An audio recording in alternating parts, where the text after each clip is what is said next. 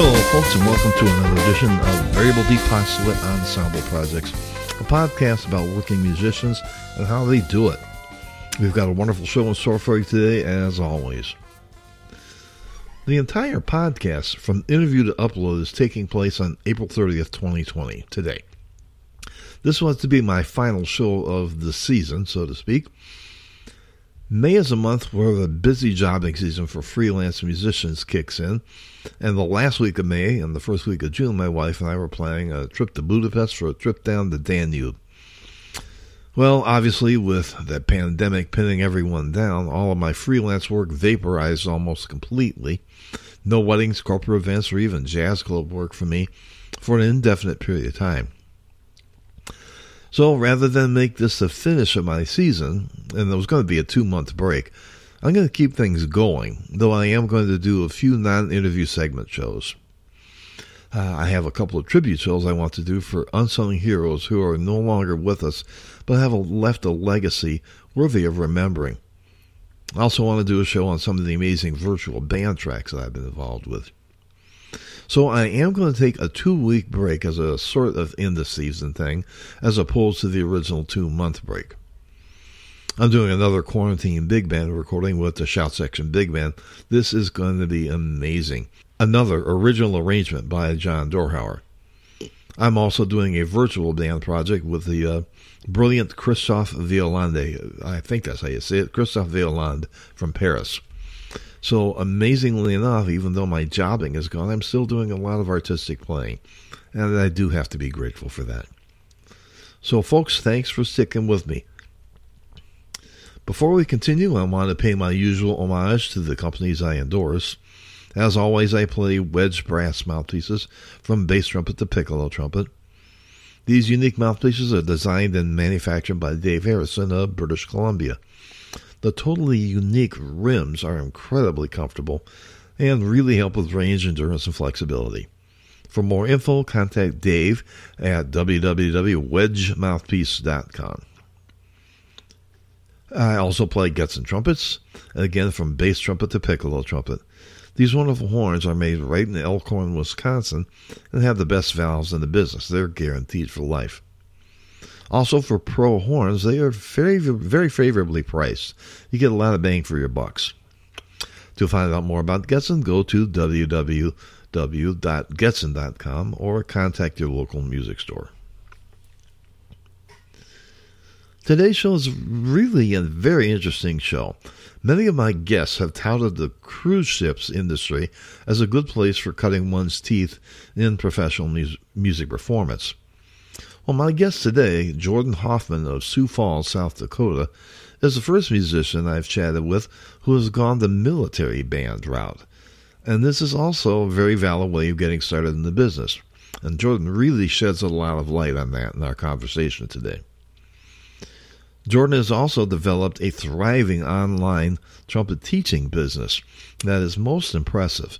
I'll let Jordan tell his story, but first let's hear him play a little bit.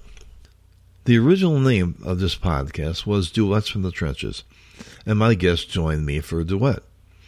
Well, Jordan actually played a crazy duet with me called Who's Groove. This is from the Buddy Brisbois Lenny Niehaus Screaming Jazz Duet book.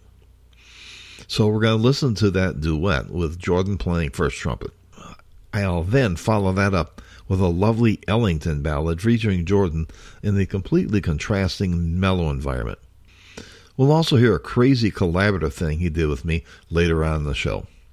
For now, let's take a few minutes to listen to Jordan's musicianship.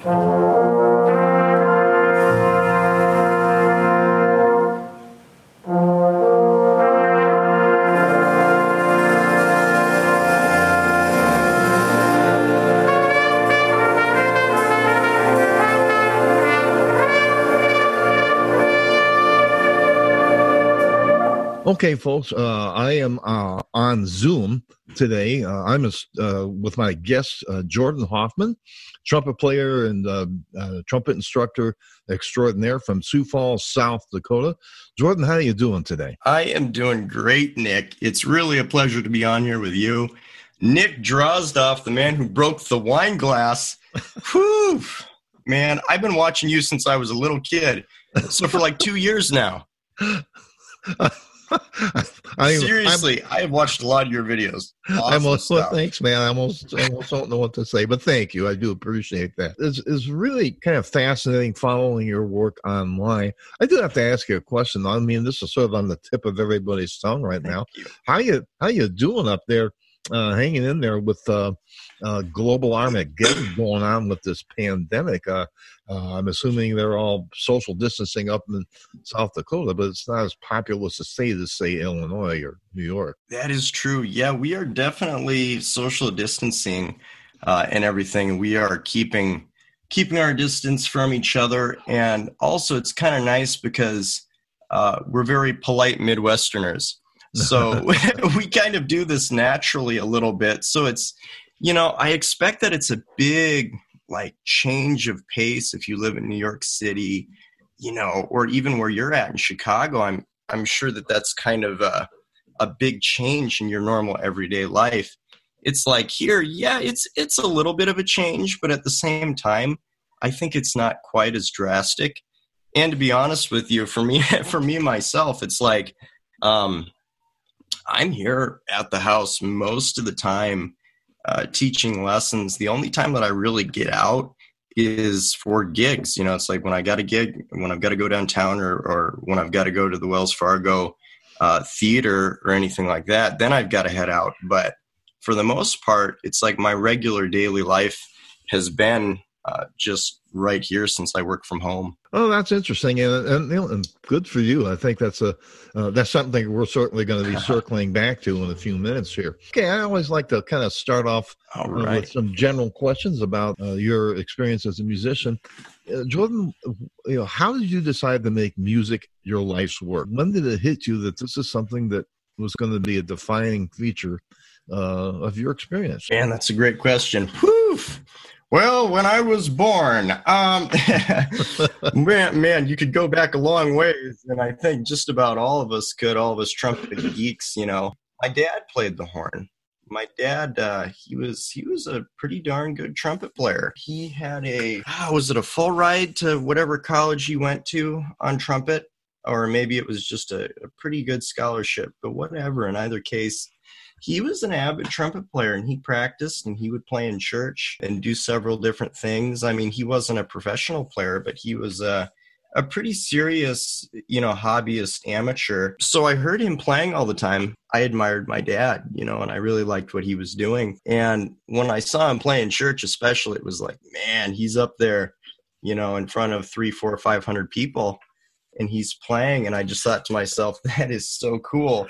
I'd love to do the same thing. So I think it might have sort of spanned and sort of grown from, me seeing my dad do that. I practiced a lot in high school. I practiced a lot. I'm sure that's true for a lot of the guys who are in the scene today. Senior year, I auditioned for the 147th Army Band of South Dakota. And yeah, I made it in. I didn't know if I would make it. I was first chair all-state band for South Dakota my senior year, but as you know, if the high school world doesn't mean anything compared to the real world, so you always kind of wonder. So thankfully, I made it in to the 147th Army Band. It was a real blessing. In short, it shipped me off to basic training.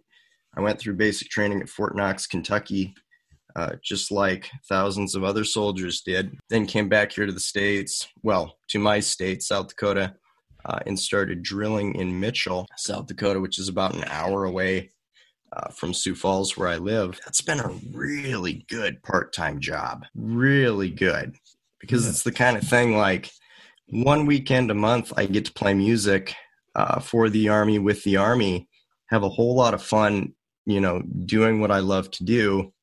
get paid for it, get really good benefits with the Army. So that was probably one of the best decisions I ever made, besides finding my wonderful, lovely wife and marrying her. Yeah. Cool. So let me jump in here. Kind of jumps right into a thicket that I wanted to discuss. So let's keep this train of thought going. Nice. I have had several guests on my show who've talked about they're cutting their teeth in the cruise ship industry. And my own son cut his teeth playing in the cruise ships. And, obviously in the context of current events, the whole cruise ship industry is kind of under question anyway. But I do know that while it may have been a viable way for a lot of these younger musicians to get started, there were some challenges for them. They're cooped up on a ship. Sometimes the hours can be a little bit difficult. And I guess the other issue is there was a lot of lip syncing going on, playing the tracks, and that's less than desirable.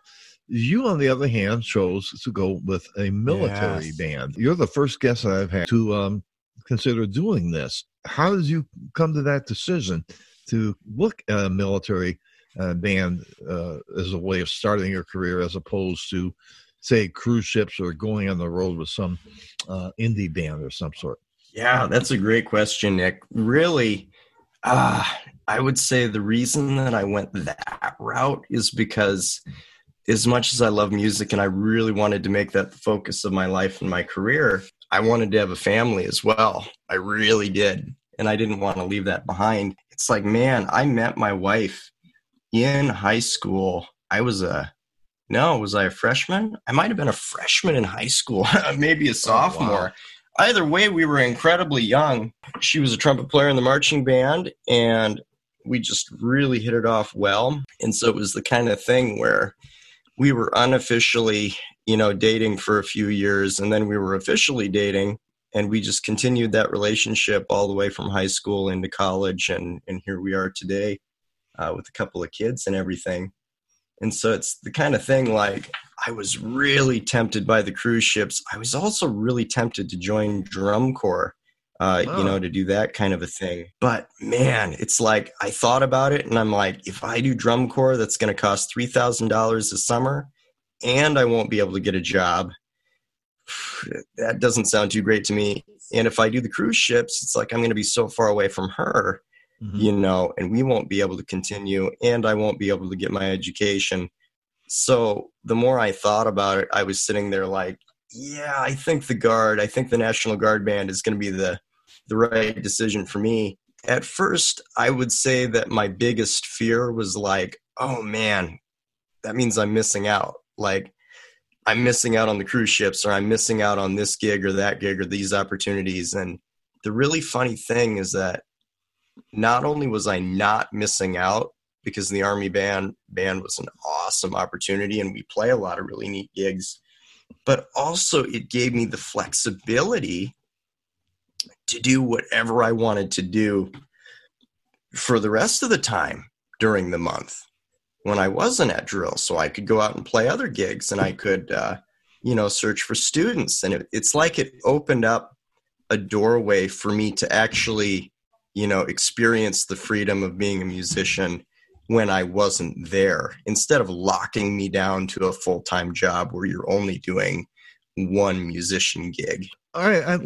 For sure. Does that make sense? Oh, yeah. Yeah. Great thoughts here. I want to pick up on a couple of things. How long, first of all, I hate to sound like kind of a dumb civilian, but, too late.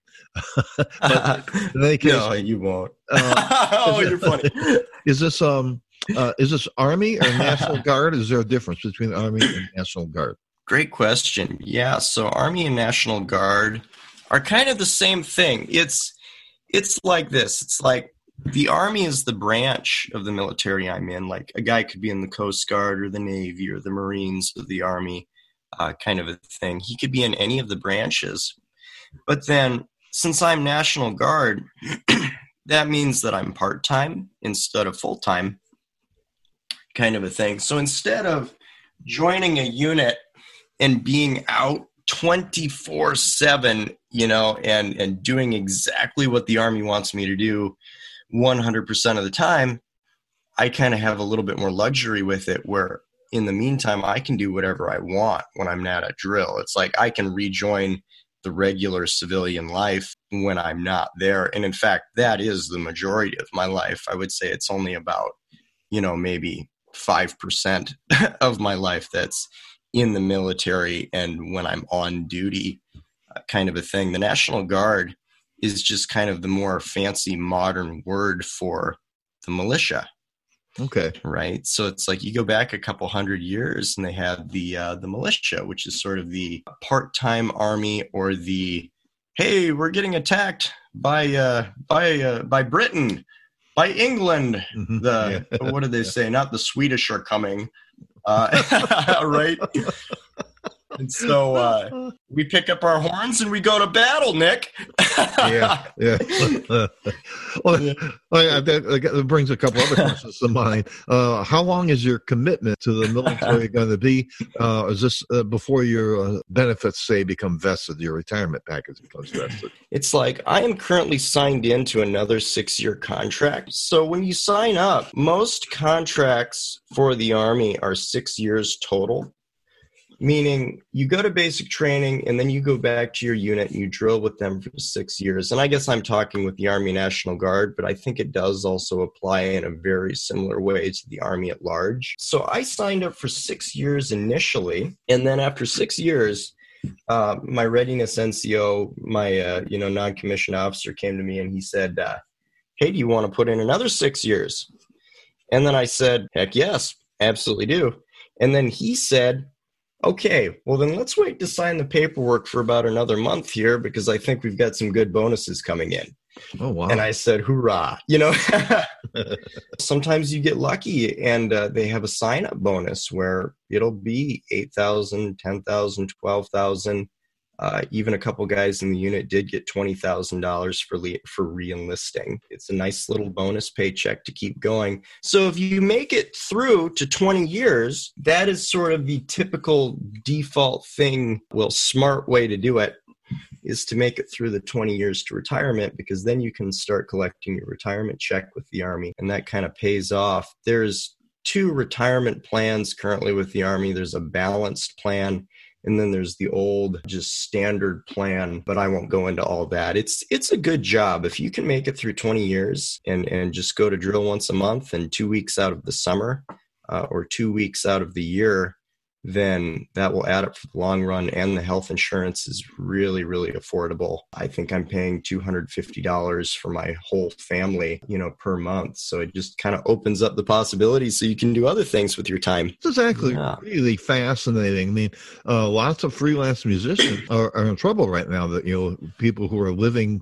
by virtue of the gig economy are out of gigs, and they have virtually no safety net. But you've walked into a very interesting way of working here that I don't think a lot of people consider. So, you're a freelance trumpet player with a nice little steady gig embedded as a military band trumpet player. Now, would you say that defines yes, absolutely. Would you say that is what defines your experience in the military? You are a military band musician with the possibility that you might get called into active duty or something if a ruckus started somewhere. That's a really good summary, how you said it right there, Nick. I mean, It really is like my job within the Army is I'm an Army bandsman, Army trumpet player. I play first trumpet in my band, principal chair. Besides that, it's like I'm in the Army in general. So there is a chance that I could get called up to go do something. And I actually have volunteered for a lot of stateside missions, just little natural disasters that have happened. Like, was it 2011 or 12 that my state had really, really severe flooding where the rivers were just overflowing. So I volunteered to stack sandbags and do that and just, watch over the people in Pierce, South Dakota, and make sure that they had enough food, make sure that they had shelter, all that kind of stuff. So there's, as we call them, opportunities to exercise your normal Army soldiering. There sure is. And you can do the volunteer missions, or you can be in a unit that's more involved in the regular everyday Army. Me, for the most part, it's like I'm in the 147th Army Band, and 99% of the time I am playing my horn, or I am practicing music and doing all those awesome, wonderful things that I know we all love. You've spent your life in Sioux Falls, South Dakota, and you've built a life as a freelance trumpet player, professional in Sioux Falls, South Dakota. Now, most people tend to think of freelance trumpet players as being, people who would live in New York, Chicago, L.A., maybe Nashville, great big urban areas.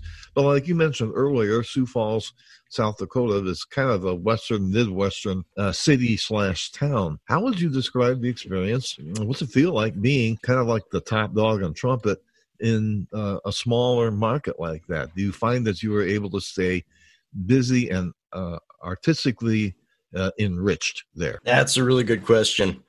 I love how you said that in a way that it's like people think that in the middle of the country there's no opportunities, or there can't be any good musicians in the middle of the country, can there? It's like, no, they're all on the coast, right? Well, it's like, hey, we have some fun in the middle of the country too. We really do. Yeah. And we've actually got some pretty good venues here. And it's like, not only do we have a good music scene in Sioux Falls, I mean, it's not like San Francisco or anything extremely big, but at least it's present. And we do have some very, very talented musicians, maybe even of equal caliber to those on the coast, but they'll never be known. If you know what I mean, they'll be local heroes, but it's like the world will just never know them unless they, start traveling a bit more or recording what they're doing here on more of a national capacity. I found a lot of satisfaction staying here in my small hometown. I really have. It was really tempting to move out after college. My wife and I were really thinking about it. We absolutely were, but I absolutely don't regret staying here. To answer your question directly, I have plenty of gigs, plenty of things to keep me busy. And it's really with the thought in mind that trumpet lessons and the gigs combined make things work. I do a lot of trumpet lessons. I always have somewhere between 20 and 30 students. Wow. Via local and Skype. So yeah, plenty busy with that. And these are not all half-hour lessons either. These are hour-long lessons. Maybe half of them are hour-long lessons. That kind of feels like a full-time job right there.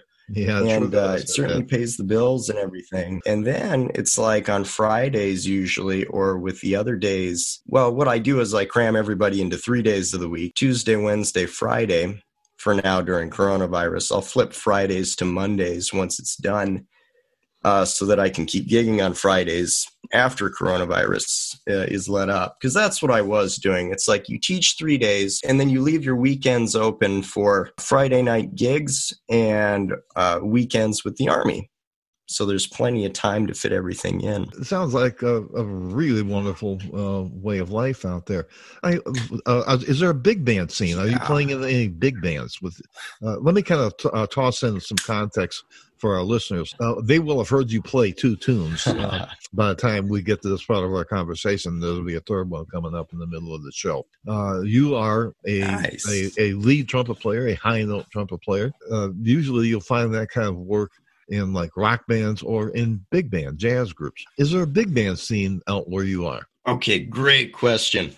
This question was starting to get so exciting for me right when coronavirus hit. I should say right before coronavirus hit. I mean, in the Army Band, I play in the rock band.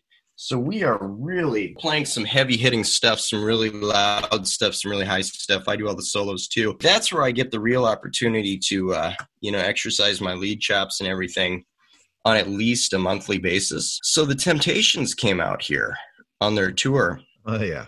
They called up a local music store. One of my friends was working there, another trumpet player, great trumpet player, Paul Fellbaum. Essentially, he gave them my number and said, yeah, Jordan's your guy in town for lead playing. I did that. I played lead for the Temptations, had a great time. That was really kind of the gig that kind of put me back into it, meaning I was laying low for a while. I was laying low for a few years intentionally because I just really, really, really wanted to build up my chops. Like, I really wanted to get better at what I was doing before I jumped back into the scene like hardcore. I mean, because I'm only 28, it's like I'm a young guy. Yeah.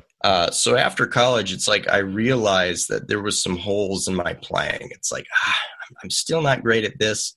I can play high notes, but I'm not very accurate. I can do this, but, I need to improve my improvisation.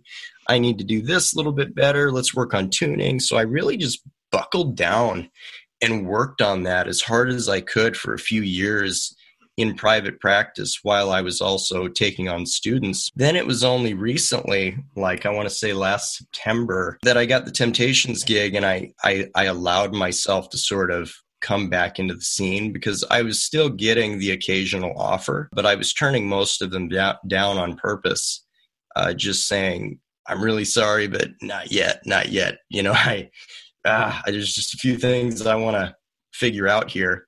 So then I finally said to myself last September when they called, it's like, okay, I'm not turning down the Temptations. I'm not going to say no to them. These guys are too cool. My girl, talking about my girl. Even I know it. Yeah. And I'm only 28. So yeah. I know it. It's like everybody knows it in the world. Mm-hmm. Yeah. So I had to do that. And then, so that was the first kind of lead gig, real powerhouse lead gig that came through. And then I was getting all these little gigs from that were branching off from the people that I met from that gig. And some of these guys I already knew locally. It's just I hadn't really reconnected with them in a few years. To swoop back around your initial question, oh man, Jordan is long-winded. I would answer it by saying this. With the lead playing stuff, something really cool happened right before coronavirus hit. So I have another lead player friend in town. He is kind of like, I would almost call him, the other guy in town, meaning there's not tons of lead players in town. There's a lot of soloists. There's a lot of jazz guys. There's a lot of, jazz trumpet players, but there's not a ton of lead players specifically. So his name is Gavin, a real nice guy. I've played a few things with him before. Basically, he called me up like a month ago, maybe it was a little more than a month ago, and he was kind of coughing and exasperated. And he said, Jordan, I've got a big gig tomorrow. I've got a big thing happening, just this concert at this high school. I'm playing the Rocky solo, Maynard Ferguson style. And I'm like, Gavin, you don't sound good, man. You sound kind of sick. So he says, Jordan, I can't play it. You hear me? I can hardly breathe. I can hardly play a C in the staff, let alone 2 octaves up. And he said, can you, play the gig for me? Can you play the Rocky theme, Gonna Fly Now, for these high schoolers? It's like the opening for their show, and I was going to be the, artist or the guest artist or whatever for that. And it would have been really fun and everything. I practiced my butt off.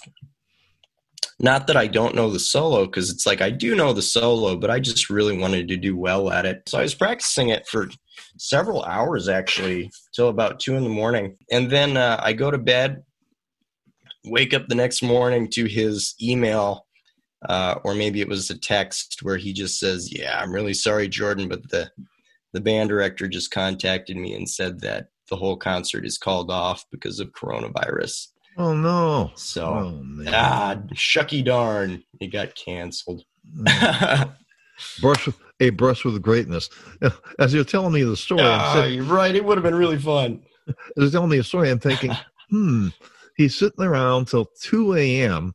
practicing the Maynard Ferguson Rocky solo. Talk about a patient and indulgent wife and kids. There's a little something to think about there. Absolutely. It's really funny. It's like they are very, very patient. Oh my gosh.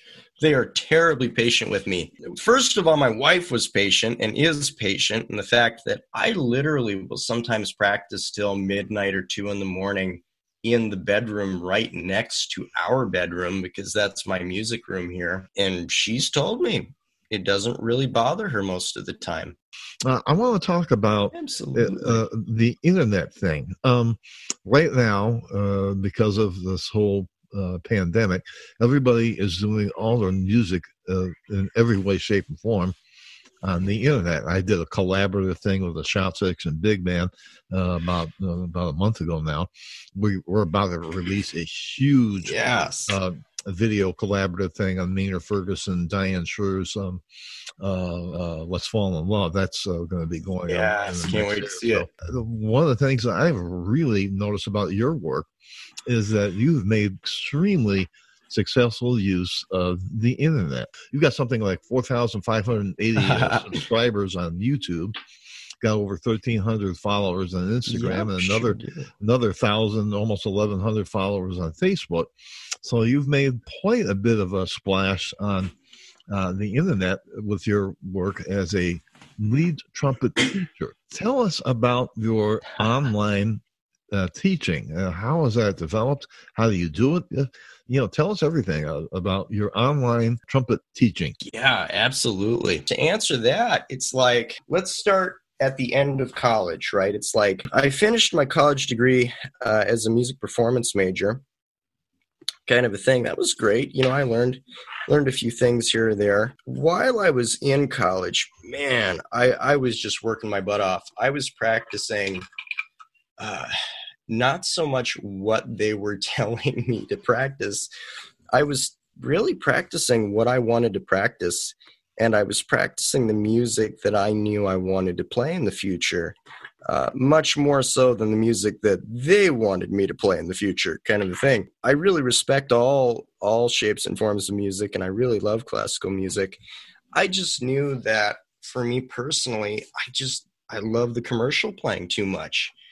There's just something about having a rock band and a whole lineup of horns in front of it that's just like, yes, Bill Chase, Chicago, Earth, Wind, and Fire, all this stuff. I mean, that's what I love. That's what really gets me going. And that's what I used to listen to when I was a kid, because my dad always was putting it on. He had thousands of records. And so he would just blast that music in the basement. My sister and I would dance to it and run around and everything. And we didn't know what we were listening to, but we loved it. And I just continued to love it. And I never really wanted it to leave my life. I wanted that music to be in my life. Never wanted to leave it. And so that said, I love classical music. I love listening to orchestras, but it was really the commercial stuff that I liked, and the rock bands with the horn lines and things of that nature. And, jazz improvisation. And jazz in general, I like a lot. I just generally lean a little bit more towards the modern stuff rather than sort of like the jazz purist type of looking at it, kind of a thing.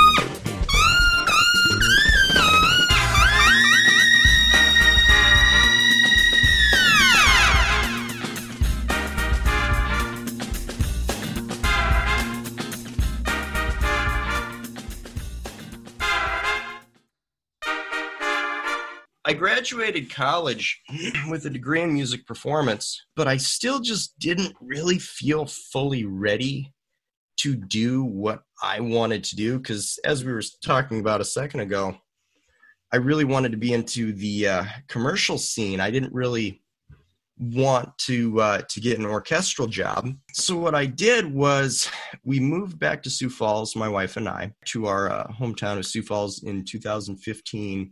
We bought a house. We got pregnant. So Daddy found a new job. And it was not a good job, really. It was just a job.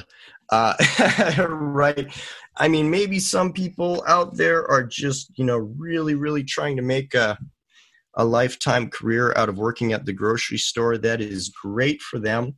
That's awesome if that's what your passion is. Just wasn't my thing.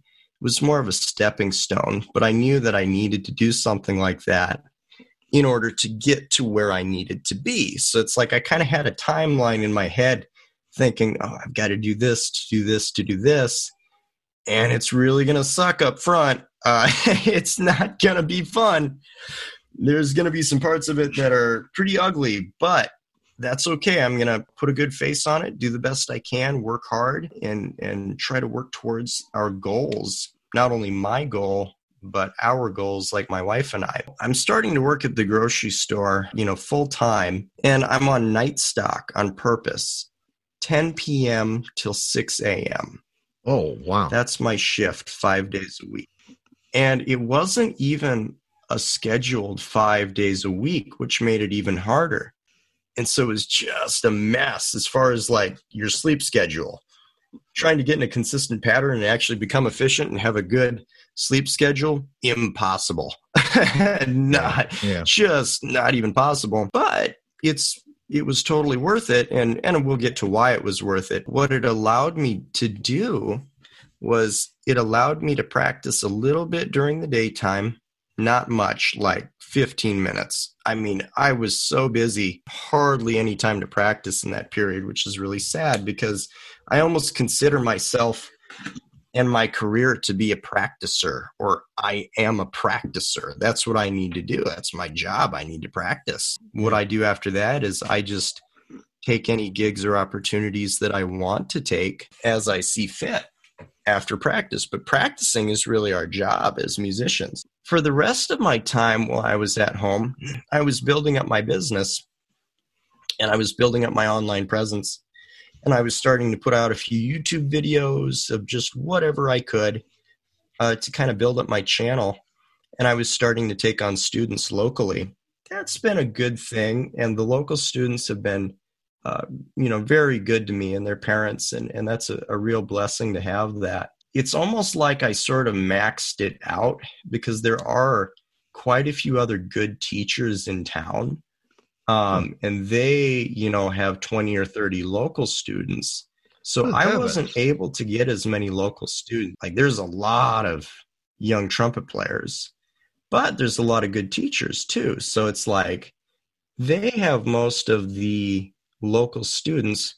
I've only ever been able to get 5 or 6 locally. And that's about as much as I can, get to come over here.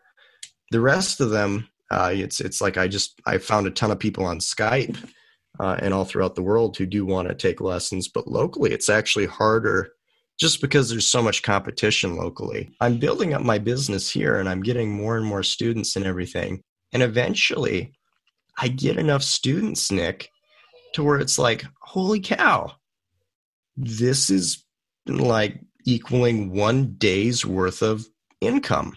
And why don't I drop a day at the grocery store? Okay, I got you. Yeah. Go ahead. You have been building.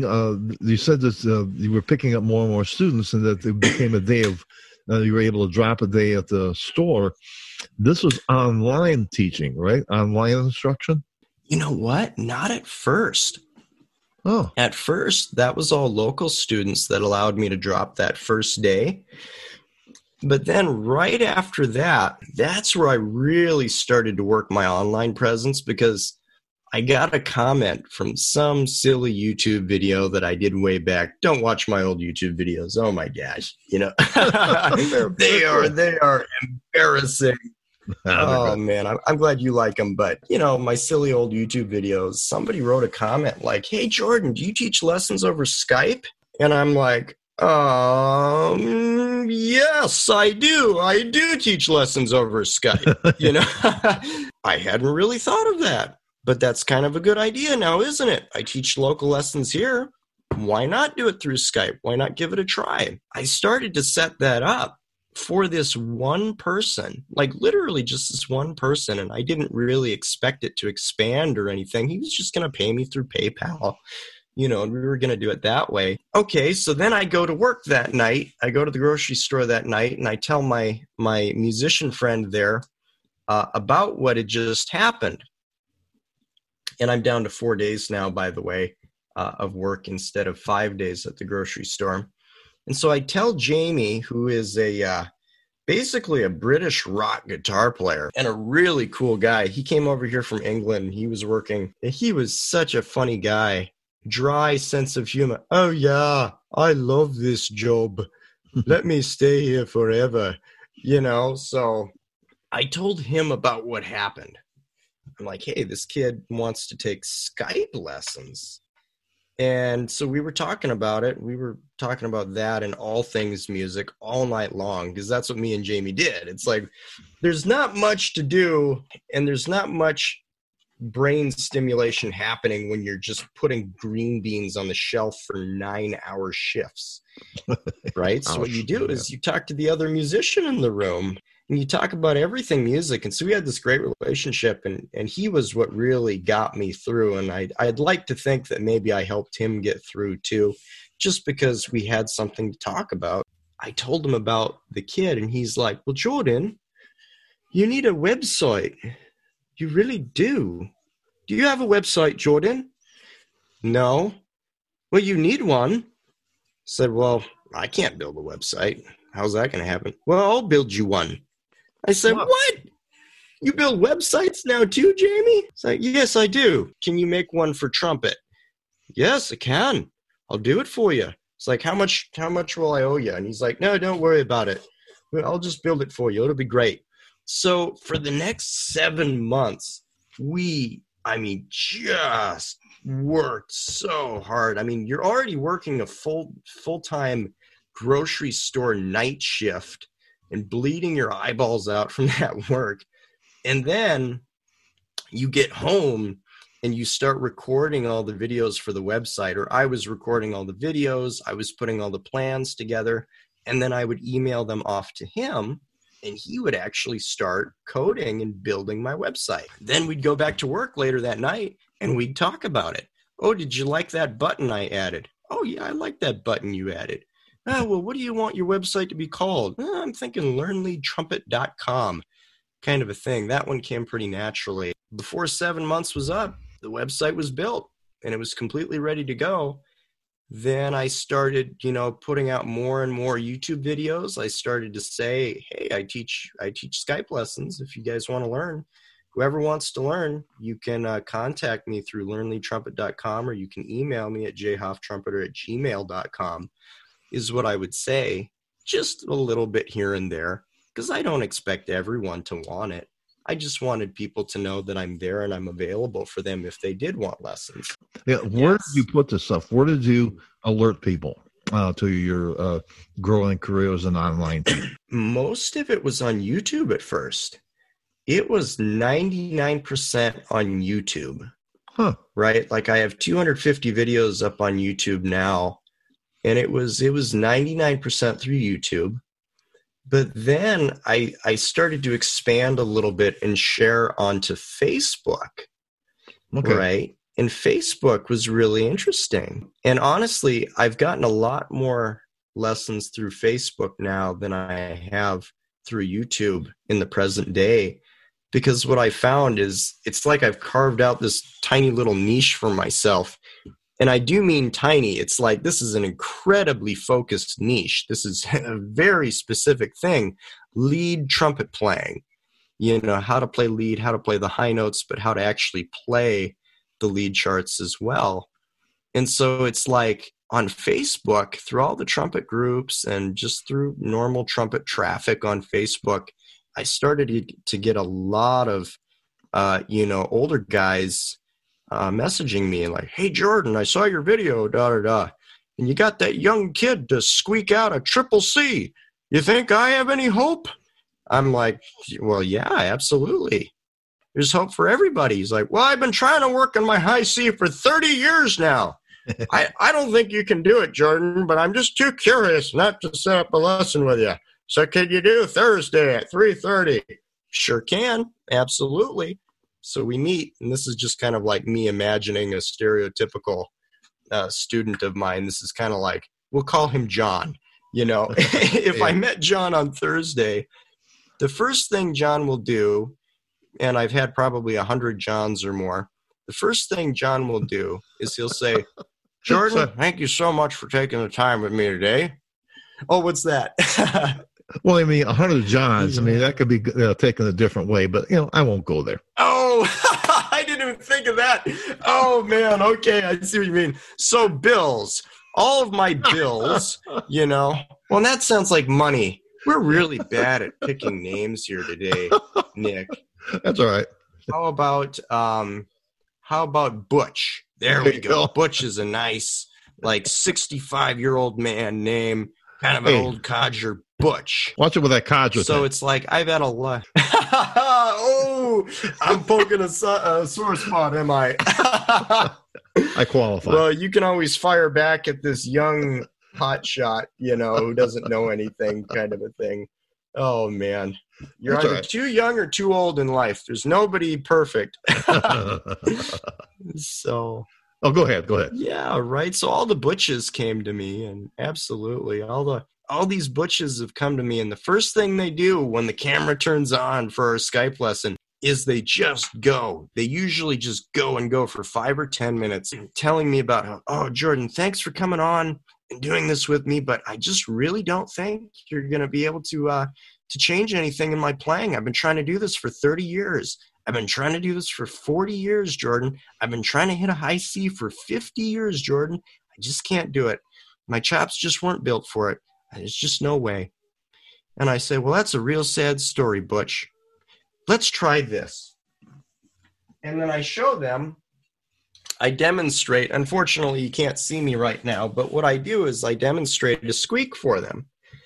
And I say, "Can you make this monkey face?" And I'm paraphrasing, but I say, "Can you make a monkey face like this?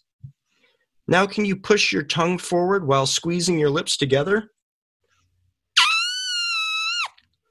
Can you do that, Butch? Can you give that a try?" Half of them are able to do that right off the bat. They just didn't realize they could, right? So my job is not necessarily to teach them. My job is just to show them that they already have the upper register. They just didn't know it, right? So then I pick up my horn and I'm like, "Oh, can you do that in the horn?" They say, but Jordan, that's not a real note. I'm Butch here, and Butch knows all. He's been trying for 50 years to play high notes, but there's just no way to do it, Jordan, and that's not a real note. And what I say to Butch is usually something along the lines of, "Nope, it's not a real note right now. Come back to me in a week. Then tell me what's happened to that squeak. Come back to me in a month. Come back to me in a year. Tell me if it's still a little squeak by that point." And so there's a lot more that we actually do in lessons because I was paraphrasing through all this, but essentially what I do is I teach them how to play the high note at first, which is, just a real high squeak. It's a high note. It is absolutely a high note. It just isn't loud yet. Then I teach them how to put more air into it. And I do mean more air. And what that does is it opens up their aperture a little bit. And it makes their notes a little bit louder and a little bit louder and a little bit louder until these squeaks are actually not squeaks anymore. They're loud trumpet high notes. Then we work on letting the high notes drop. We actually expand their range downward to connect it to everything else in their playing. We drop their range downward by practicing falling squeaks. And when you practice your falling squeaks, you eventually get a low C. Or you can at least play a lot lower than you could before, right? Using that setup. So I'll try to demonstrate again. I'll try to demonstrate a falling squeak for you.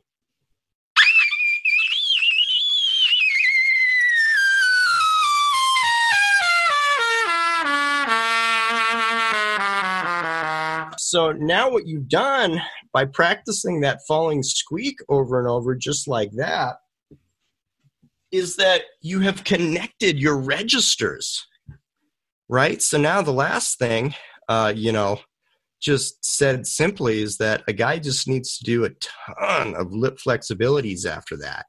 Tons and tons of lip flexibilities and do them consistently with this new embouchure. And so you develop this new embouchure until eventually it's like you have a real good working lead trumpet player embouchure. And I call it a lead trumpet player embouchure, but you can use it for everything. It's like, it's the only thing I use. I don't have an alternate embouchure. I've seen it work for too many people. You can learn how to do this. And even if you don't want to be Maynard Ferguson, maybe you just want a strong high C. Maybe you just want to be stronger in general so you can play through your band concert with the community band or whatever it is. That's what this embouchure can do for you. That's what the squeak technique can do for you. Yeah. Jordan, let me jump in here. Really interesting stuff. Yeah. And again, for our guests, not all of our guests are trumpet players, but that's okay. I'm going to leave it in there because I think some of the trumpet geek stuff is going to be fascinating for our guests, our listeners who are trumpet players. But you said something and hit on something that I can't let get by. You talked about the fact that you'll find that some of these older players who have managed to build some frustration into their experience come to you, and that you convince them that they already have it in them. It strikes me as a very positive way of teaching and thinking about trumpet and trumpet instruction. Your thoughts? Oh, yeah, I hope so. I hope it is a positive way. Yeah, I honestly believe that, I might not be able to say everyone in the world can do this, but I think I could safely say that 99% of players out there can do this. And most people already possess the ability. They already can do it. They just don't realize that they can. I'm going to get you in and send you packing as quick as possible. I want you to have these today, if possible. I'm just cranking people in and out, in and out, in and out. And I see a lot of new faces because of that. It's like the goal is to put myself out of business with each individual player, meaning I want you to get in here and learn it so fast that you only need 2, 3, 4 lessons. And many times that's the case. So I suppose by trying to put myself out of business in that way, I've actually put myself in more business because word spreads and then people tell other people, and I can't keep up right now. I've got so many lessons right now, especially because of coronavirus, that I am maxed out. I am up till 1 or 2 in the morning almost every night, just trying to catch up in life. And so that's a blessing, definitely a blessing. And I really have the people that have come to me for lessons to thank for that. And I really appreciate them, and we establish these awesome relationships. A couple of last questions because we're coming down to the end of the allotted time that I use for my podcast. Real quick, Skype or Zoom? What do you think? Skype or Zoom? Oh, right. I would use Skype. Now, I haven't fully explored Zoom. I've done it with a few students. We had some audio problems with Zoom, and maybe there's just some sort of a setting that I haven't discovered yet. But the problem was the input volume on the microphones kept moving on their own, up or down. We are musicians, and we're going to be having very loud sounds and then very quiet human voices going back and forth. If there was some sort of an option for that. Yeah. So an automatic gain, but it doesn't work great in that regard. If you have a student that's been a loyal student for quite a while, and they are about to leave your studio for the last time, what would the parting advice that you would want to impart to them as they embark on their career as professional musicians? It depends what they want, and it depends what their goals are. So I normally tailor everything I say to the individual, because I just kind of realize that general advice is everywhere and it doesn't get us very far. It's like, what's really nice is when we have someone who can tell us something specific about how we're going to be able to reach our goals. So for my regular, like high school students, let's put it in context with them. And what I would say to him is that, really put the practice time in now, not later. Because however busy you are when you're in high school and when you're a young person, you will be more and more and more and more busy as you go. So really what I would say to them on a practical level is, practice hard right now. Like really, really dig in. I am not a domestic musician. I'm more of take a soldier and take like the focus of a soldier, put it into a musician. And I kind of think that's sort of what I've become. Just realizing that we can do a lot more than we think we can. Push your own boundaries of what you think you're capable of, and you will go far. Well, Jordan, I really appreciate the time you've spent with me today. And I can't thank you enough for taking some time out of your obviously busy schedule to chat with me and to chat with my listeners about the experiences of being a professional musician. And once again, before we go, what's that website? Where can people find you online? Yeah, absolutely. Thanks so much, Nick. So that is learnleadtrumpet.com. learnleadtrumpet.com, or you can email me at jhofftrumpeter@gmail.com. That's JHOFFTRUMPETER@gmail.com. Or I'm on Facebook. I'm on Instagram. I really do like to talk to people. Even if you don't have the intentions of getting lessons, I love to just answer questions whenever I can. Oh, one last thing. Do you endorse some equipment? What equipment do you endorse? I am a Calet performing artist. I play a Calet trumpet over here. So that is like after Jerry Calet, Jerome Calet kind of a thing. The company is actually owned by Lee Adams now. Great horns. Oh my goodness. And mouthpieces. GR mouthpieces. I endorse GR mouthpieces. You can measure it down to the absolute smallest measurement. I mean, and you know how to say these measurements far better than I do, since Nick is a scientist, as everyone kind of knows. And it's like you can measure it down to just the micron, we'll say, of exactly the shape that you want your mouthpiece to be in. If you contact Brian Shriver, or if you, go to the GR Facebook page, you can shoot them a message and say, hey, I want to take the playing test. Okay, Jordan, man, thanks so much for doing this today. We're going to sign off now. I really appreciate you doing this. All right. Awesome. Thank you so much, Nick. I really appreciate it. Okay, be safe. Once again, I want to thank Jordan Hoffman for chatting with me today. I found this experience to be extremely compelling, and the idea of playing in a military band is worthy of serious consideration for musicians looking into finding a way to develop a career in the 21st century. Well, that's it for this week's show. As I explained at the top, I'm taking a 2-week break to finish up several other projects. So I'll see you in about 3 weeks. In the meantime, be safe, be well, be kind. Don't stop the music. Peace.